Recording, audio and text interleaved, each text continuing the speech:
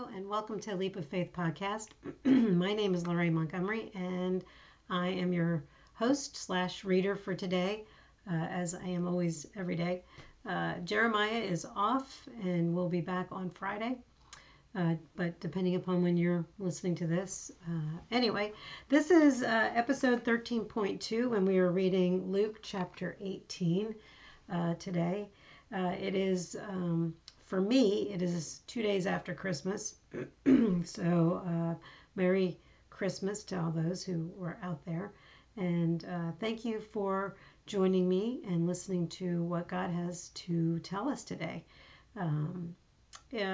Just a recap, we had a really nice weekend and a nice Christmas. I had both my boys home, and one of my sons is dating a nice young lady. So she spent Christmas Day with us, and it was very nice. So I'm just very blessed and very thankful.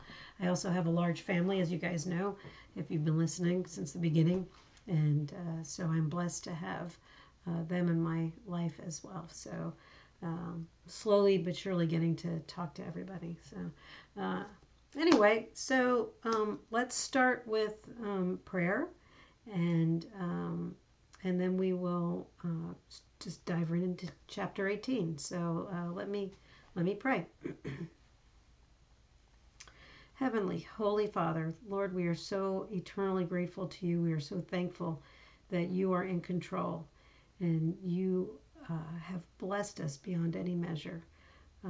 We're just so thankful and so grateful for the gift of your Son, Jesus Christ, whom we celebrated this last Christmas, this Saturday. Just so thankful that he came to this earth so humble in that manger, in that stable, and fulfilled all the prophecies from the Old Testament. And we're just so thankful that he became man, put on flesh, and died on the cross for us. We're so thankful for his sacrifice and the blood that he shed to cover all of our sins. We are now gifted with the gift of eternal life in heaven because you have forgiven our sins through his blood. So we're so thankful for that.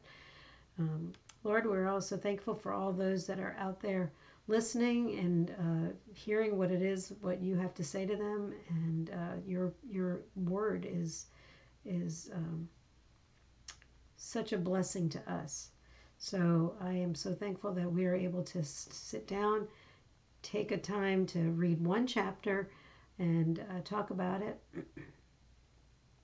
and hear whatever it is that you want us to receive from this message today. Lord, we just ask you to bless this time, bless this moment, empty ourselves, clear us out, clear out the world, clear out our problems, and just let us focus in on what you have to tell us. Lord, take us where you want us to go. Let us meet the people you want us to meet. Let us say the words you want us to say, and keep us out of your way. In Jesus' name, amen. All right, let's begin episode 13.2, chapter 18. One day, Jesus told his disciples a story to show that they should always pray and never give up. There was a judge in a certain city, he said, who neither feared God nor cared about people. A widow of that city came to him repeatedly, saying, "Give me justice in this dispute with my enemy." The judge ignored her for a while, but finally he said to himself, "I don't fear God or care about people, but this woman is driving me crazy. I'm going to see that she gets justice because she is wearing me out with her constant requests." Then the Lord said, "Learn a lesson from this unjust judge. Even he rendered a just decision to the end. So don't you think God will surely give justice to his chosen people who cry out to him day and night? Will he keep putting them off? I tell you, he will grant justice to them quickly. But when the Son of Man returns, how many will he find on the earth who have faith?" Parable of the Pharisee and tax collector. Then Jesus told this story to some who had great confidence in their own righteousness and scorned everyone else. 2 men went to the temple to pray. One was a Pharisee, and the other was a despised tax collector. The Pharisee stood by himself and prayed this prayer: "I thank you, God, that I am not like other people, cheaters, sinners, adulterers. I'm certainly not like that tax collector. I fast twice a week, and I give you 1/10 of my income." But the tax collector stood at a distance and dared not even lift his eyes to heaven as he prayed. Instead, he beat his chest in sorrow, saying, "O God, be merciful to me, for I am a sinner." I tell you, this sinner, not the Pharisee, returned home justified before God. For those who exalt themselves will be humbled, and those who humble themselves will be exalted. Jesus blesses the children. One day, some parents brought their little children to Jesus so he could touch and bless them. But when the disciples saw this, they scolded the parents for bothering him. Then Jesus called for the children and said to the disciples, "Let the children come to me. Don't stop them, for the kingdom of God belongs to those who are like these little children.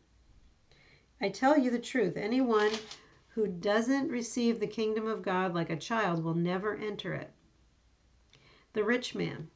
Once a religious leader asked Jesus this question: "Good teacher, what should I do to inherit eternal life?" "Why do you call me good?" Jesus asked him. "Only God is truly good. But to answer your question, you know the commandments. You must not commit adultery. You must not murder. You must not steal. You must not testify falsely. Honor your father and mother." The man replied, "I've obeyed all these commandments since I was young." When Jesus heard his answer, he said, "There is still one thing you haven't done. Sell all your possessions and give the money to the poor, and you will have treasure in heaven. Then come follow me." But when the man heard this, he became very sad, for he was very rich. When Jesus saw this, he said, "How hard it is for the rich to enter the kingdom of God. In fact, it is easier for a camel to go through the eye of a needle than for a rich person to enter the kingdom of God." Those who heard this said, "Then who in the world can be saved?" He replied, "What is impossible for people is possible with God." Peter said, "We left our homes to follow you." "Yes," Jesus replied, "and I assure you that everyone who has given up house or wife or brothers or parents or children for the sake of the kingdom of God will be repaid many times over in this life, and will have eternal life in the world to come." Jesus again predicts his death. Taking the 12 disciples aside, Jesus said, "Listen, we're going up to Jerusalem, where all the predictions of the prophets concerning the Son of Man will come true. He will be handed over to the Romans, and he will be mocked, treated shamefully, and spit upon. They will flog him with a whip and kill him. But on the 3rd day he will rise again." But they didn't understand any of this. The significance of his words was hidden from them, and they failed to grasp what he was talking about. Jesus heals a blind beggar. As Jesus approached Jericho, a blind beggar was sitting beside the road. When he heard the noise of a crowd going past, he asked what was happening. They told him that Jesus the Nazarene was going by, so he began shouting, "Jesus, Son of David, have mercy on me." "Be quiet," the people in front yelled at him. But he only shouted louder, "Son of David, have mercy on me." When Jesus heard him, he stopped and ordered that the man be brought to him. As the man came near, Jesus asked him, "What do you want me to do for you?" "Lord," he said, "I want to see you." And Jesus said, "All right, receive your sight. Your faith has healed you." Instantly the man could see, and he followed Jesus, praising God. And all who saw it praised God too. All right. So, going back to the beginning, I did do a little bit of underlining. I did notate where Jesus says they should always pray and never give up. I believe that's true. I just saw someone that I knew back in San Antonio posted that she has been praying for her children for years and years, and her Christmas was wonderful because both of her children were home they were on the right path, and she believes wholeheartedly that if there was not prayer being done in the last, whatever it's been, 10 years, at least 12 years,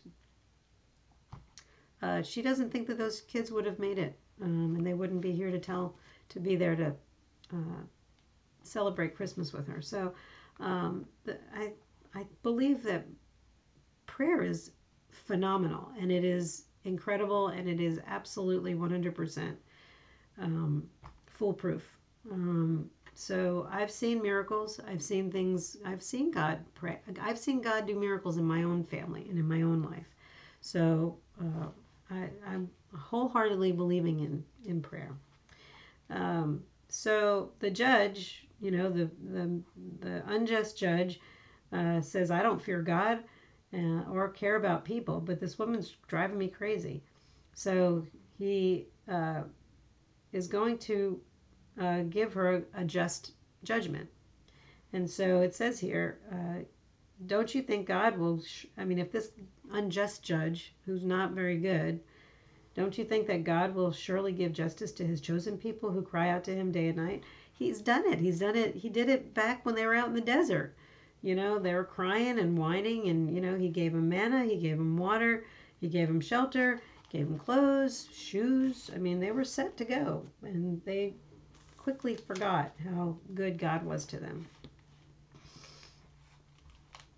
And then the parable of the Pharisee and the tax collector, and it talks about, how the two men went into the temple. The Pharisee is very pious, and his prayer is, I thank you, God, that I am not like the other people, cheaters, sinners, adulterers. I'm certainly not like that tax collector, that horrible tax collector. I fast twice a week, and I give you 1/10 of my income.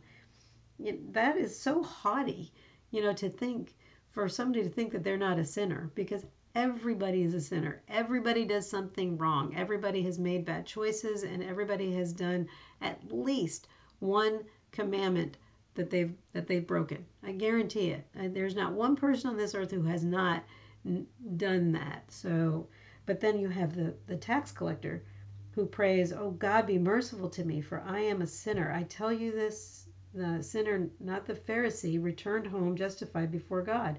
The tax collector is admitting, I'm a sinner. When we come to God and we tell him, I am a sinner, I am accepting your mercy and your grace and your forgiveness. That's what he wants us to be. He wants us to be humble to him.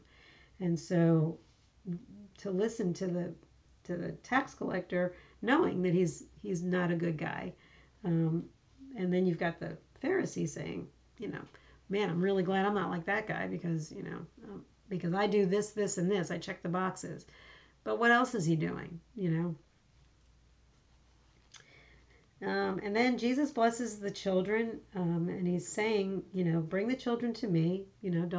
Don't yell at the parents for bringing the kids. I want to bless them. And he says, I tell you the truth, anyone who doesn't receive the kingdom of God like a child will never enter it. He wants you to be so awestruck and so like having the faith of a child. When children believed everything that you tell them, that's what he wants, and I think that that's where he's leading here. He wants you to be as innocent as the child. He wants you to believe everything he's telling you. And it's true. God doesn't lie. So, you got to believe it, right? And then there's the rich man. How does he get into heaven? And he says that it's easier for a camel to go through the eye of a needle than for a rich person to enter the kingdom of heaven, because they don't want to give up their riches. They don't want to give it up. And, and that's what he did all of the stuff he was supposed to do, except he just couldn't give up that last little bit and follow Jesus. So it's interesting.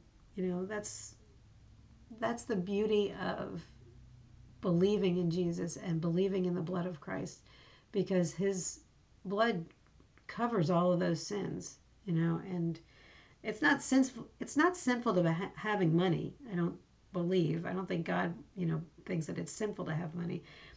It's the love of money as an idol. That's, where the difference is. When you idolize the money and you put that above him, that's the sin. And then Jesus predicts his own death. He says, listen, we're going up to Jerusalem where all the predictions of the prophets concerning the Son of Man will come true. He will be handed over to the Romans. He will be mocked, treated shamefully, spit upon. They will flog him with a whip and kill him. But on the third day, he will rise again. All of this is prophecy through the Old Testament. And you have to go back and read the Old Testament in order to know all this stuff. But how did they know? Jesus didn't know that this stuff was going to happen. There's no way that he could have orchestrated this. There's no way. That he was going to get turned over to the Romans, which he was, Pontius Pilate. And then he was mocked, treated shamefully. He was spit upon. He was whipped with a flog. He was flogged with a whip with the metal tips. And they kill him. And on the third day, he rose again. So there's no way he could have predicted any of this stuff was going to happen and fall into place the way exactly it is. Nobody can. And then Jesus heals a blind beggar. I thought this was really cool, that the blind man, first of all, he was calling him Jesus, son of David, which we knew that Jesus came from the town of David, Bethlehem, was born there. But also, he says, son of David, have mercy on me.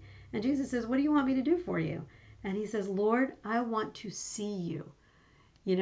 That's all he didn't care about seeing anything else but seeing the Lord. And that to me is amazing. That his heart was just so pure that he just wanted to see God. He just wanted to see Jesus. And Jesus says, all right, receive your sight. Your faith has healed you. And instantly, I circled it again, instantly, he was healed. And he praised God at the end of all that. And all who saw it praised God too. So this whole thing to me was all about praying, putting your hope and trust in Jesus, and having faith. That all you want to do is see Jesus. And that's what my hope is when I die and go to heaven. First thing I want to see is Jesus. So, and I'd like to say thank you for what he did to me, although I thank him every day. So, all right, well, that's it for today. That was some good stuff. I feel like I'm back on track. I was feeling really poorly last week. I had some kind of cold, and I kept apologizing for my stuffy nose and my congestion. I'm still a little congested, but again, wasn't COVID. So, there you go.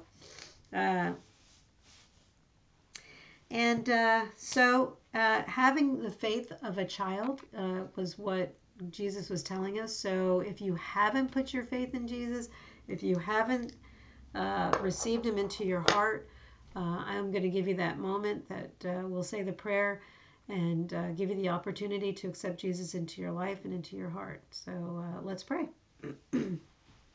Heavenly Father, today I put my trust in you. I am not perfect and know I have sinned against you. Please forgive me. I thank you for the sacrifice of your Son Jesus. It is his perfect blood that covers all my sins, past, present, and future. On this day, I accept him as my Lord and Savior, and I will live my life for you.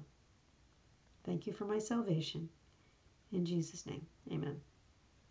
If you said that prayer for the first time, congratulations.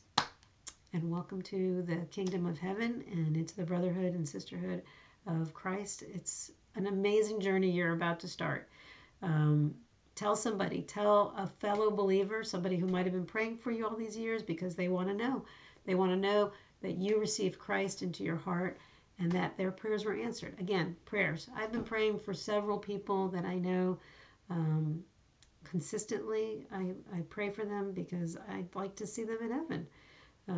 So get to a church, get to a pastor, join a small group, start your own small group, and start living for Christ. So Again, thank you for joining me today. I am so blessed to be able to do this. I'm feeling, like I said, 100% better. I'm sorry if it showed that I was a little distracted last week, but I feel right back on target. So God bless you.